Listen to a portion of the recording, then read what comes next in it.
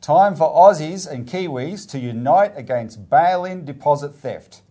And shut down ASPI, think tank of lies and war. Coming up in this week's Citizens Report.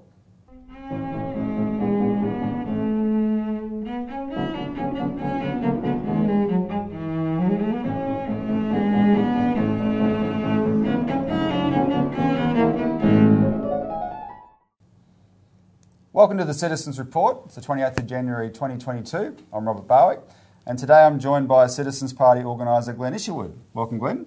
Thanks, Robbie. Thanks for having me back on. Happy to. I've dragged Glenn back on because Glenn's the reason this show exists. It was this guy who had the bold idea, was it 12 years ago? Oh, Robbie, we should do a YouTube show. And that's now the Citizens Report. Yeah. And so I cop it all the time from him. Complains all the time. Glenn's usually the producer or one of the producers of the show. He can now share the burden in front of the camera. So all right. Thanks for joining, Glenn. Today on the show we're going to discuss bail-in again. There's been a development in New Zealand people need to know about and what it means for New Zealand and Australia.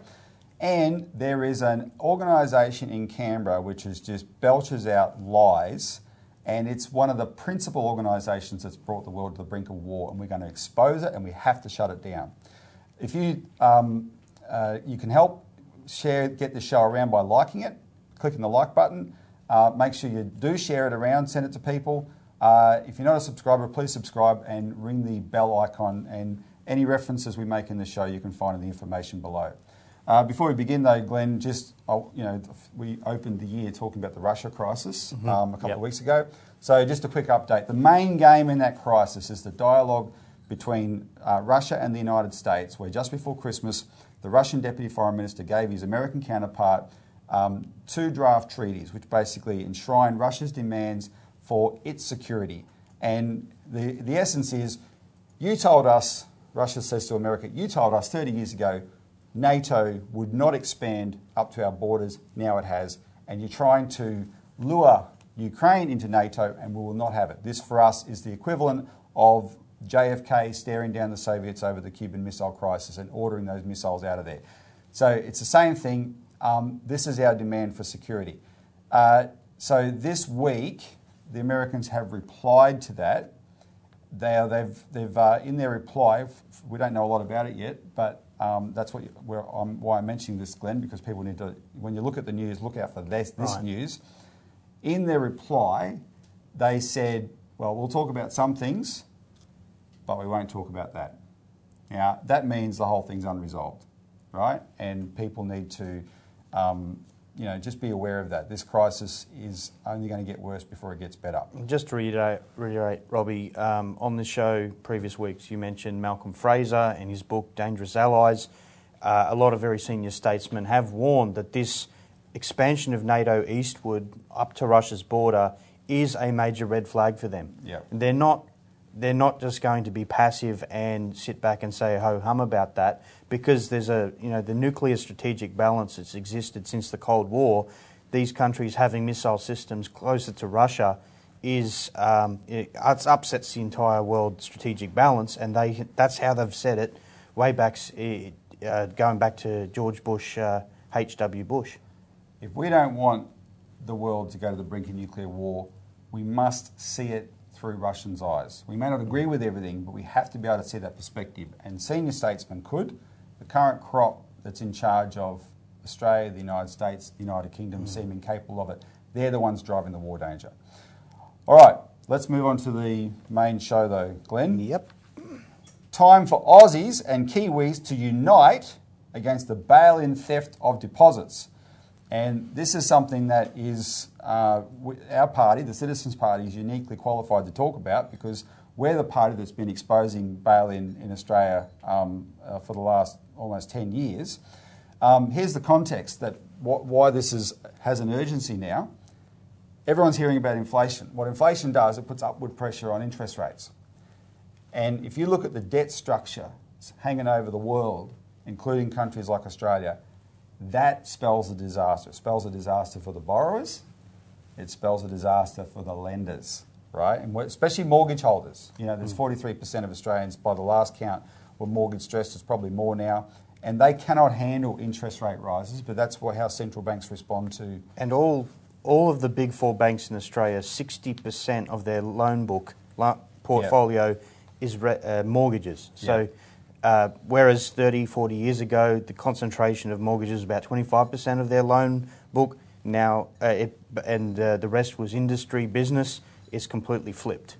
And so if there's a massive...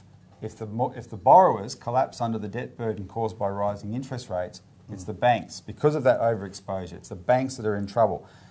And people who understand bail-in know that that's a problem because bail-in was devised for when banks got into trouble, right? And as a way to keep the banks propped up by literally stealing out of the accounts the money of their depositors. So we're at one of those acute danger points right now. What's just happened is in New Zealand, there's been an interesting development. Back in April last year, the New Zealand government announced it was going to enact a statutory bail-in law.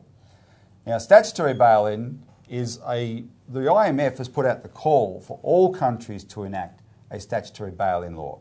Statutory bail-in, though, just means that you have a bail-in law that's in legislation and it's all detailed what you can do and what you can't do, right? And it has to be passed through parliaments. And when you have a process like that, you can draw attention to this issue. And suddenly, you can have the public hear about a bill where they're actually talking about, hang on, they can take my deposits. And then they go to the Member of Parliament and go, are you going to pass a bill that means you can take my deposits to save a bank? And that Member of Parliament will go, gulp, right? And it can go pear-shaped. So New Zealand didn't take long for them to figure that out. Last October, and we're only reporting this now because of the acute danger, but also we've had to find the details sort of slightly belatedly over the Christmas period, etc. But Glenn, last October, the New Zealand government dropped this idea. We are not going to have a statutory bail-in law because it was attached to another bill.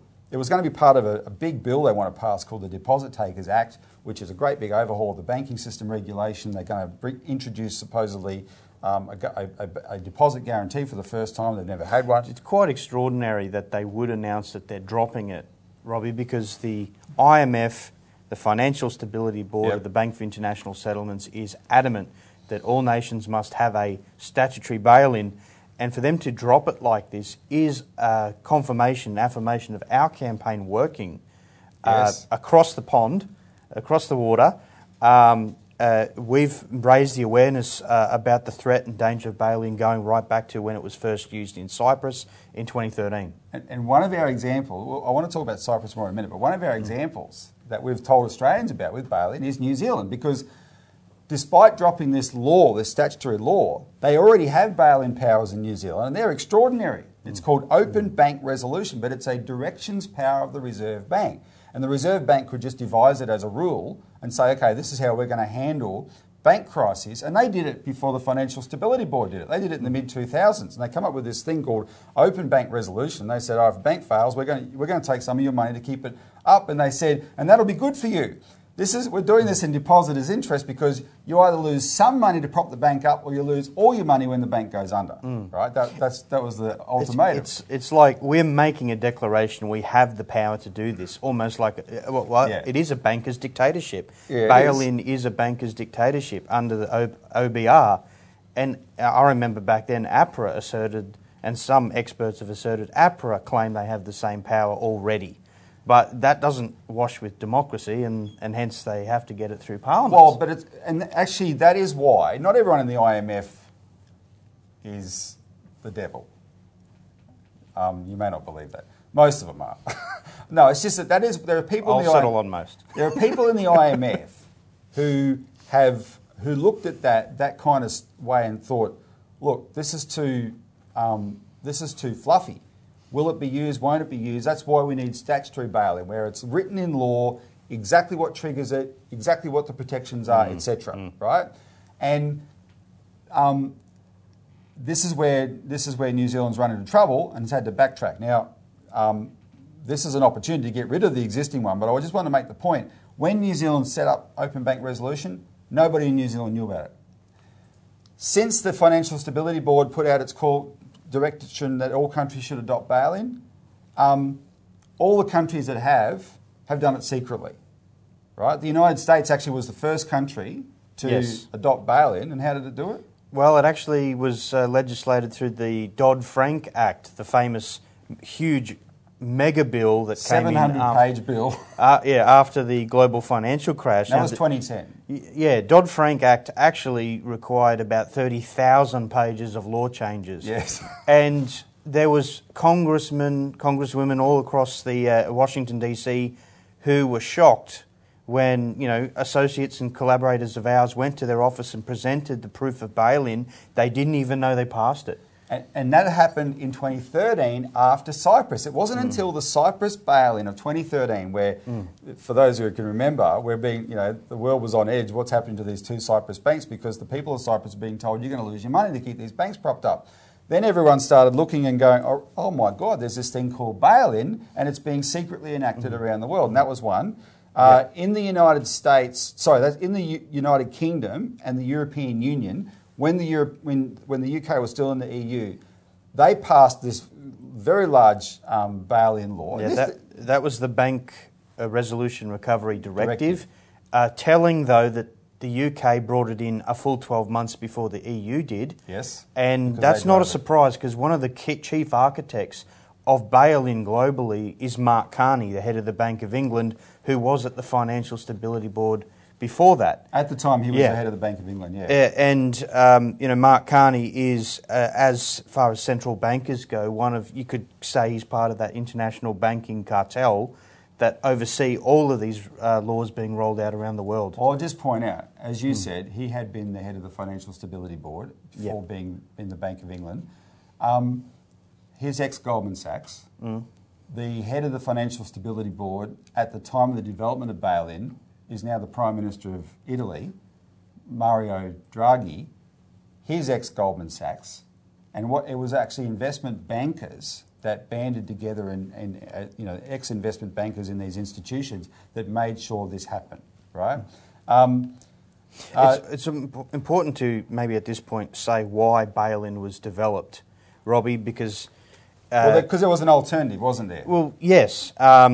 So bail-in was developed as the ostensible, way to solve future global financial crises. They said, oh my God, look at this contagion. One bank fell over, in this case Lehman Brothers, and they didn't anticipate the dominoes of banks falling all over the world because of these things called financial derivatives, which now we estimate there's over $2,000 trillion worth of these financial products, which most regulators, most politicians don't even understand. But when they go bad, they can go really bad and blow the entire world economy to hell. So these clever Wall Street bankers and, Bank of England, IMF, BIS, they came up with the idea, what if we could stop the dominoes falling by saving the bank before it collapsed? What if we used the customer's money? What if we used mums and dads' money?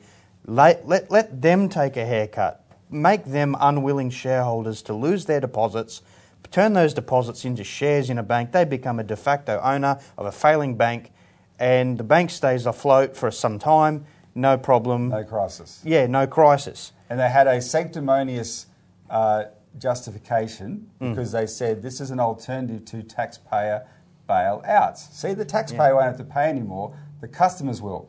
That's false. There was a much better alternative though, Glenn. Yeah.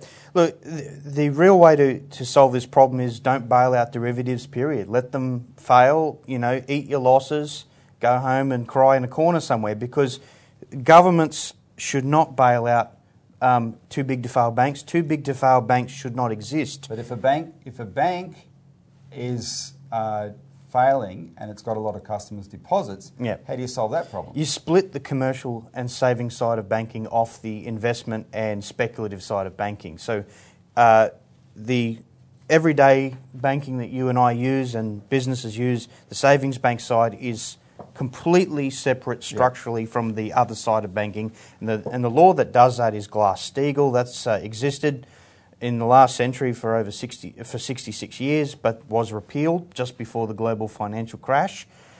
We've led the fight to bring it back here, and that's one of our top priorities for all of our political campaigns. So what happened was, after Cyprus, we'd been fighting for Glass-Steagall in Australia since 2008, effectively, after the global financial crash. After Cyprus, this took on a new urgency, because suddenly we saw what the bankers' alternative to Glass-Steagall was, this thing called bail-in.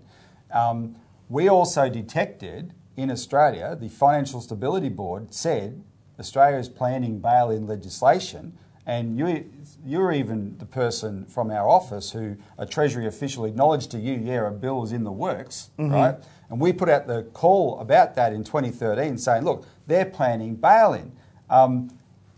We took this document that Glenn did up.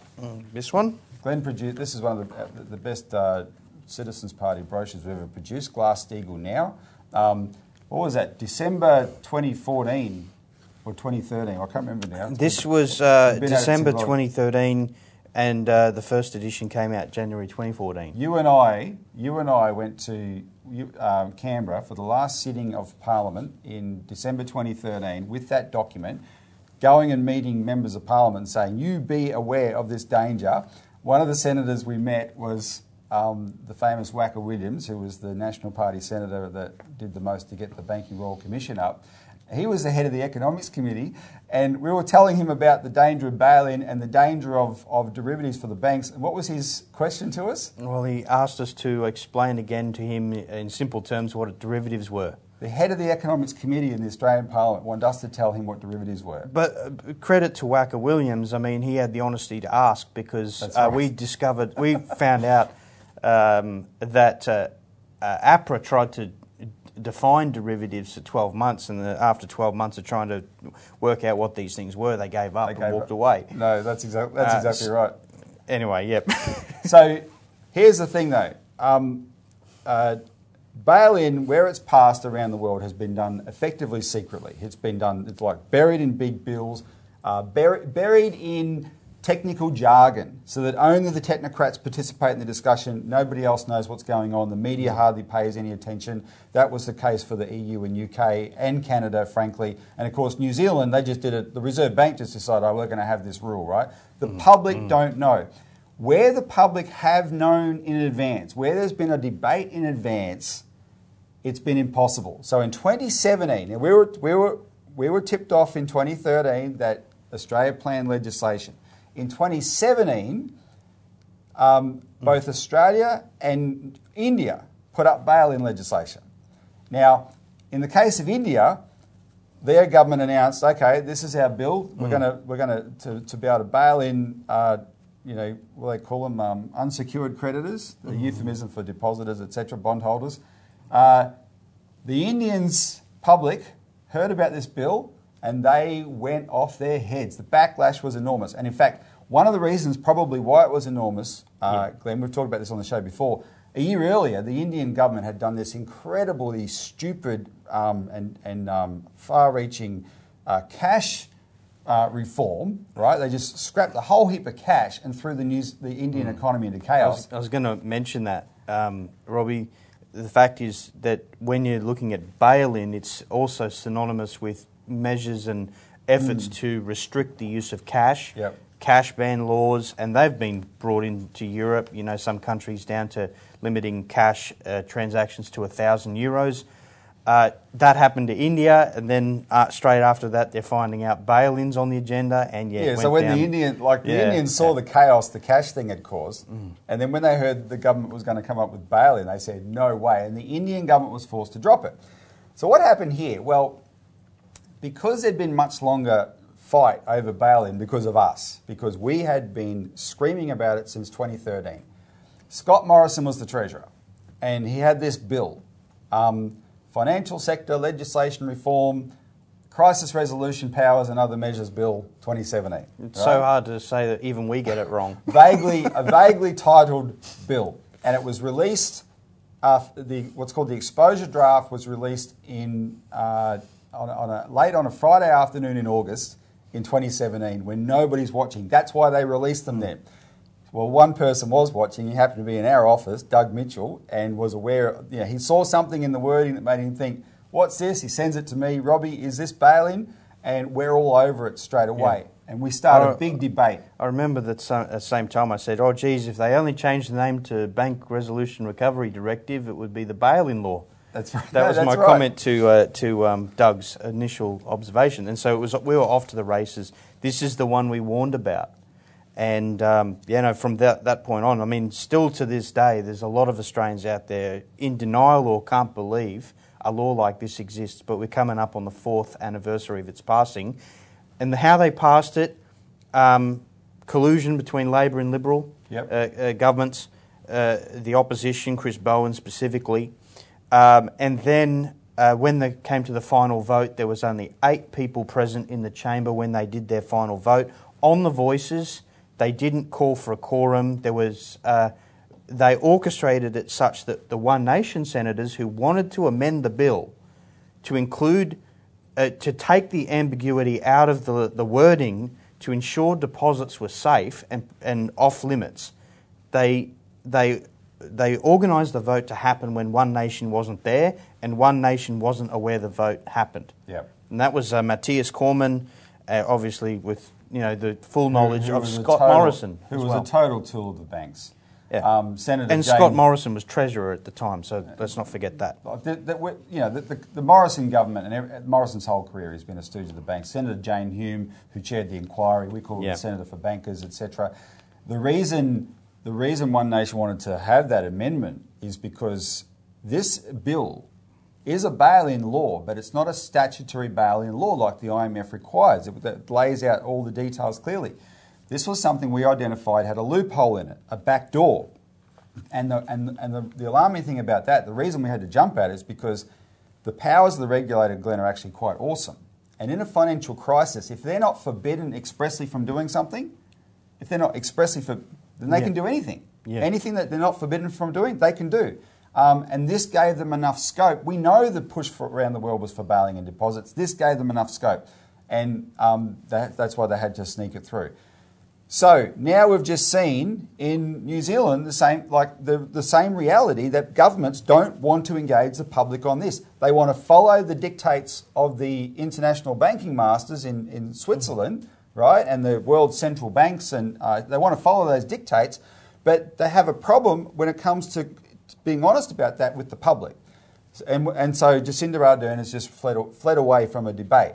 Well, that's where we need to take stock of this, because what it shows you is they're scared of us, the public, right? And we can seize this opportunity. The Kiwis, Kiwi viewers of this show, get on your horses, right? Round up the posse. If they are running away from statutory bail-in, demand they drop open bank resolution as well. Get rid of it. It shouldn't be there. We have to force them to go down the Glass-Steagall option instead. That's what they should be doing, protecting people by stopping banks from being gambling casinos. That's what Glass-Steagall is. Don't have a bail-in which says continue to gamble, we'll let you use your customers as your backstop. We've got to get back to a world and an economy where the consequence of stupidity is failure.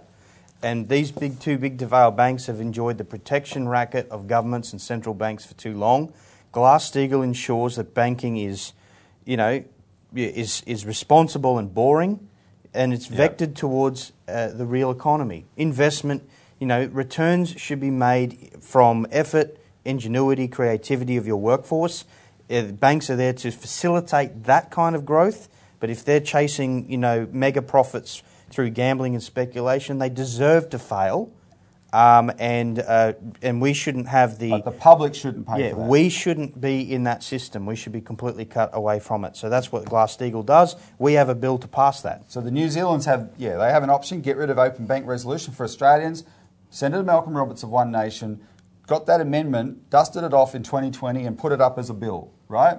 And instead of passing it, the government got scared that one of their side was going to cross the floor, and they said, okay, we'll negotiate a resolution here. But Josh Frydenberg he's just dragged his feet. There's been a few discussions behind the scenes, I can report that, but they just don't drag their feet. So we're now in a pre-election period. politicians are more vulnerable than ever. You tell them, pass Malcolm Roberts' bill. The Liberal Party, the Labor Party must commit to pass Malcolm Roberts' bill. Doesn't cost anybody anything. John Hewson famously in 2020 called it a no-brainer to pass it, the former Liberal opposition leader. It takes the issue of bail-in off the table. And then we get to put up real solutions. And we want to make a quick contrast here, because if you ever want to be motivated to deal with a financial problem before it arises, you better help us get rid of bail-in, because if everything does go wrong and you do lose your money in the bank and you want to complain to someone, don't bother complaining to the Australian Financial Complaints Authority, which has been set up for bank complaints, because they're not going to help you, are they, Glenn? Yes, Robbie, AFCA is a hopeless, not fit for purpose entity. We're going to cover this more in future shows, but we are. You and I have worked extensively in the last 6 months with the victims of Sterling First, and AFCA is supposed to be there to be the umpire of complaints. The umpire and resolve complaints between financial institutions and consumers, customers. And in almost every case, they side with the banks. It is rigged entirely. And they won't. And it's basically there as a non-entity. And we'll get into it next time. But you don't have institutions that can back you when you have to take these banks on. And the cost of going through the courts and litigation is so prohibitive. Most people never get there. Oh, exactly. We will cover this in a future show, but there is a 3-page article in this week's issue of the Australian Alert Service by Melissa Harrison on AFCA. It's quite shocking, really. Feel free to call in and get a copy of the Alert Service to be able to read that article. It's also available on our website, as is a press release we put out today on this bail-in question, right? So you can click on that, go to our website, look at the press release on this bail-in question and click on the links and update yourself that way. All right, well, I think we've done justice to that subject, Glenn, as much as we can in a show like this. Yep. Let's move on now. Shut down ASPI, think tank of lies and war. And what we're talking about, ASPI is the Australian Strategic Policy Institute. And if you take the I out, ASP is a snake. A forked-tongued snake is an ASP, good right? point. And that is what we have in Canberra. It's belching out and it's done so for years, belching out lies to deliberately, consciously, intentionally start wars. That's what it does. That's what it exists for, and that's what the world's biggest weapons manufacturers like Lockheed Martin, who sponsor it, profit from. I'll just point out 2 things for the audience to be aware. ASPI is on the government's list of Foreign Influence Transparency Scheme Public Register. Anyway, that's basically an organisation that is receiving foreign funding for foreign and domestic political purposes. To promote to promote foreign entities. Yes, so where does that money come from? We know it comes from NATO grants, from US military private military companies like Lockheed Martin and the others. And all those. Yep. And from the US Defence Department. State Department. The biggest funder, of all its foreign funders, the biggest is the US State Department. Then the other ones you said, the UK government and the Dutch government and the Japanese government are in there as well. Yet they roll them out on ABC all the time as being, an independent source of information. But they don't tell you any of that, do they? But the majority of the funding is actually from the Australian Defence Department. Yep. And that's why, if we're paying for it, we shouldn't tolerate it. Right now, it's like this last week or so, it's been on the news all the time, it's spruiking the need to go to war against Russia as usual. However, its main thing is China. It's stunning, for those of us who have been combating the China disinformation, it is stunning how almost all the anti-China reporting in the world, and it's just been a massive drumbeat yesterday, and it's big claims of genocide and organ harvesting and threat to the world and about to invade Taiwan and all that kind of stuff. And it's little nagging claims. Nothing the Chinese can do is right. Yesterday, guess what I saw? a Sky News UK report being played in Australia about how China is bad because it's using artificial snow in Beijing for the Olympics, right? And that's bad. You know, why? I don't know. So they're using snow machines. They're using snow machines, Glenn. Oh. You know, it's less green. Who knows? It's just like there's nothing that the Chinese can do that the media narrative machine will not snipe at. Actually, I think they used them at Sochi in Russia as well. And they used them in Vancouver in Canada in 2010 because it was a warm winter, right? And they had a big snow. They like every damn resort uses them. Anyway, it's that sort of thing. It's just constant stuff. But a lot of the big stuff is always sourced to ASPI. ASPI are the some German media report will say the Australian Strategic Policy Institute says, and if you're in Germany or Canada or the United States or Chile, and you're reading, Australian Strategic Policy Institute, boy, that sounds official, right? But that sounds credible, right? And they have just been able to pump out all this stuff. When they first came to our attention, I remember when they really got onto our radar. We knew about them before that, but when they really got on our radar, Glenn, was in 2016, because the census was the first online census. And remember, it failed. The census failed.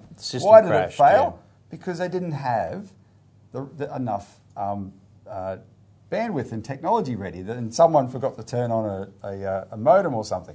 So it was a total internal technical stuff-up. Was it relying on Australia's privatised telecommunications system, Robbie? That and IBM and whatever. Okay. What did ASPI do? ASPI straight away comes out, China hacked the census. And that became the narrative. And a lot of people in Australia still think in 2016 China hacked the census.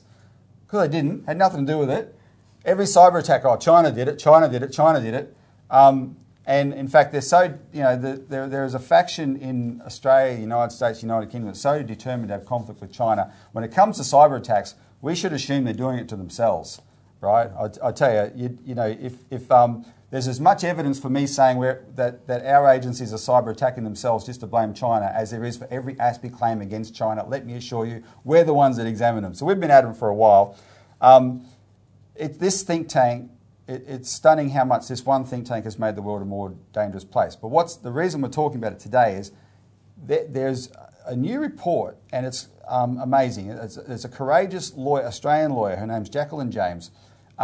She has a body she set up called Countering Western Propaganda. She's an Australian lawyer, but she has experience in China, etc. She has put out a report exposing a 2020 report by ASPI called Uyghurs for Sale, which is the report that created this whole narrative about Uyghur forced labour. So the Uyghurs are the Muslims in the far western autonomous region called Xinjiang, and they're the ones that are being genocided, even though their population's rising, right? There's no mass graves, there's no mass refugees or anything like that. Mass escapes from China. It's all rubbish. It's all lies. Whatever's happening there, the last thing is genocide. In fact, their living standards are rising, etc. But most of the mainstream stopped banging on about genocide around 2020 and started jumping on forced labour. And so they beat this. And forced labour is like one of those impossible things that if you're a Western corporation who has supply chains that go into China and you use cotton, because Xinjiang is the biggest cotton producer in the world, right? You are susceptible to this accusation.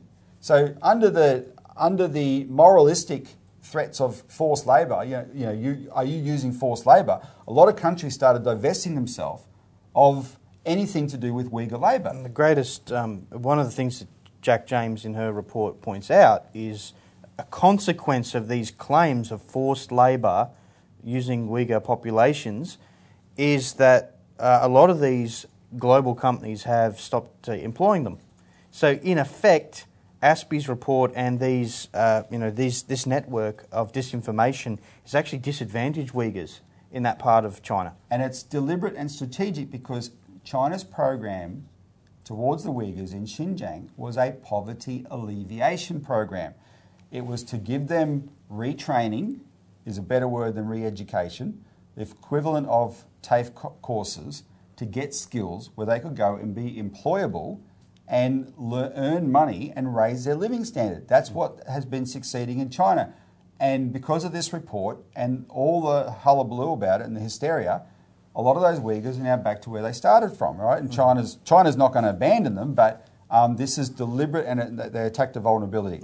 So Jack took a very close look at this report from a legal standpoint.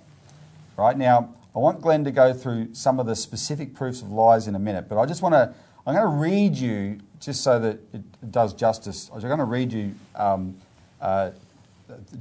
Jacqueline James's methodology. Okay, she said this, quote, "I settled upon selecting ASPI's 6 case studies and filtering them through 3 separate sections. 1, a legal analysis section, where I let all of ASPI's allegations slip through to the next section, despite the fact that the central legal element of consent to work was missing from ASPI's discussion."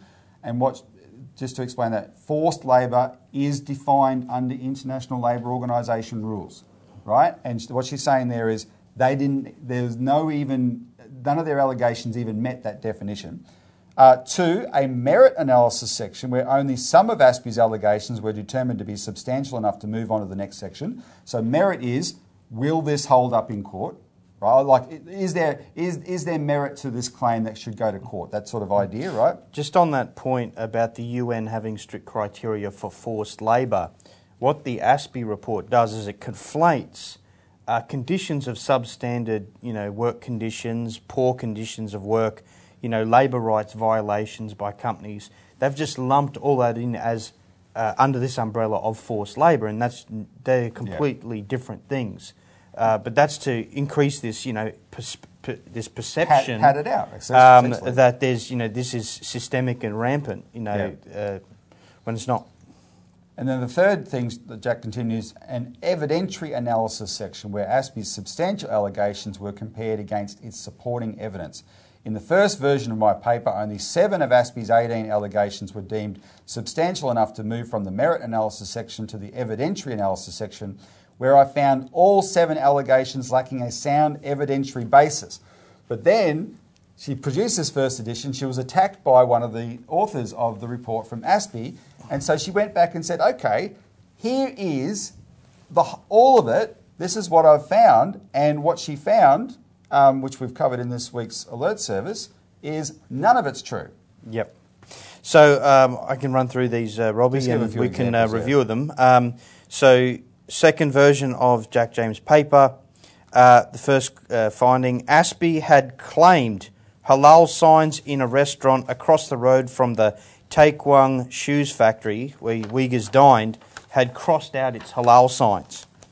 Yet the photograph presented as evidence clearly showed signage in Chinese with the words, "This is a halal restaurant," which Jack James can read because she can speak Mandarin.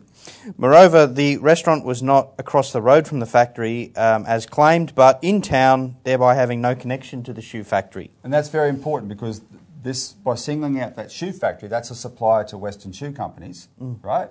And the ASPI report wanted Western shoe companies to think, oh, our supplier mistreats Uyghurs because they're Muslims, even though they're one example of that, or this particular example was about a restaurant that had nothing to do with the factory, even if it was true, but it wasn't true because it says this is a halal restaurant.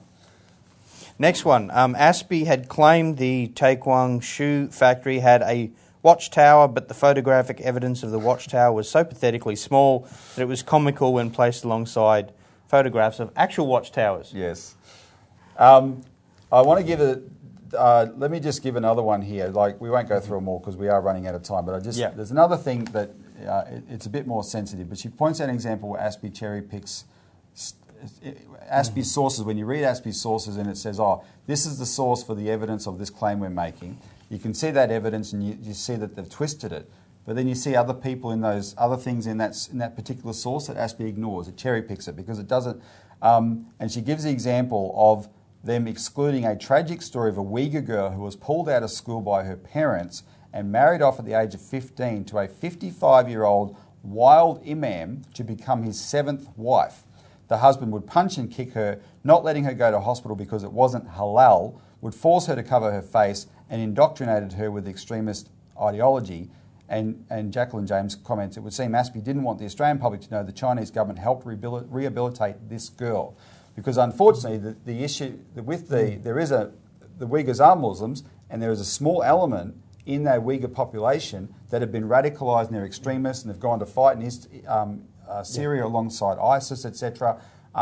And they recruit out of the poverty-stricken section of the Uyghur population. So Robbie, there's 15 million Uyghurs approximately in Western China, in Xinjiang province, and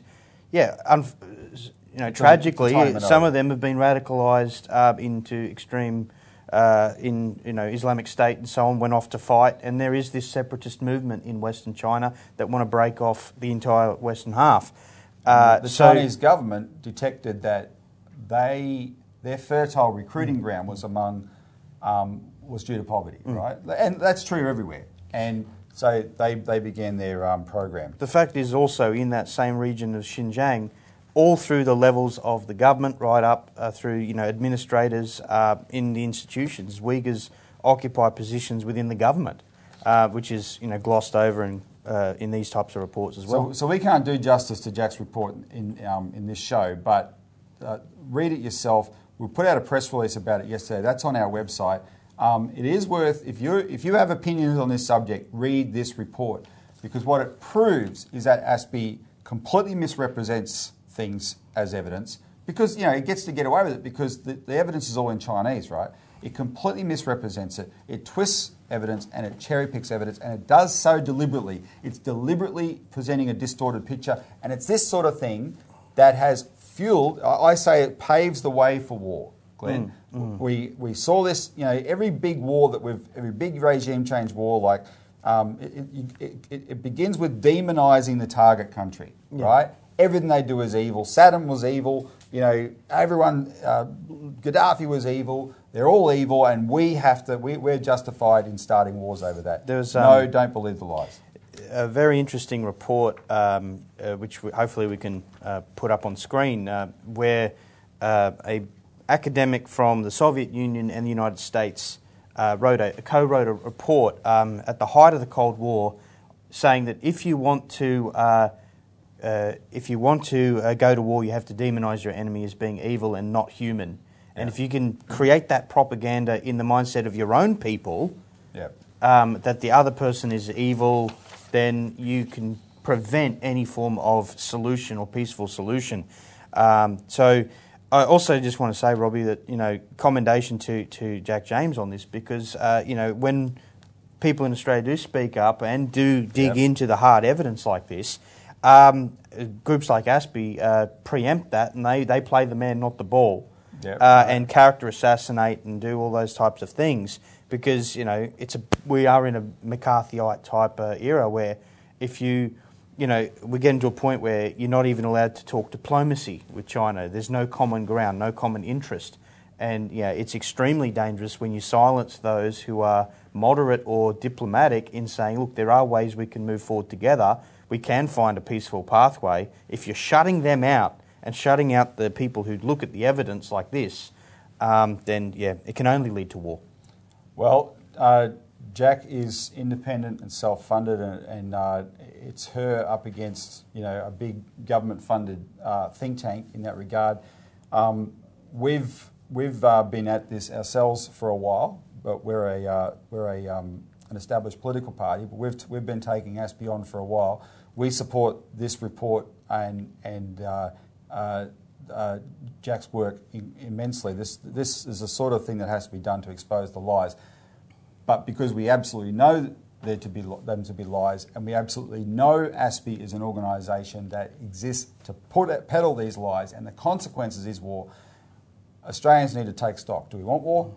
Do we want war? And if the answer is yes, well, go watch another show. If the answer is no, join us in demanding ASPI must be shut down. It is intolerable and immoral that Australia pays for a think tank that does nothing but pump out lies to cause war.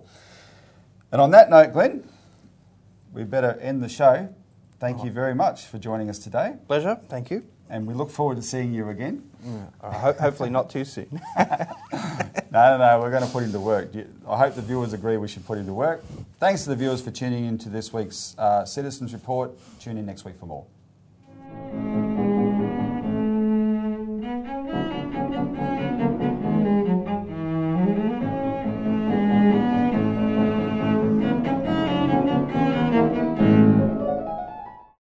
Authorised by Robert Bowick, Citizens Party, Melbourne.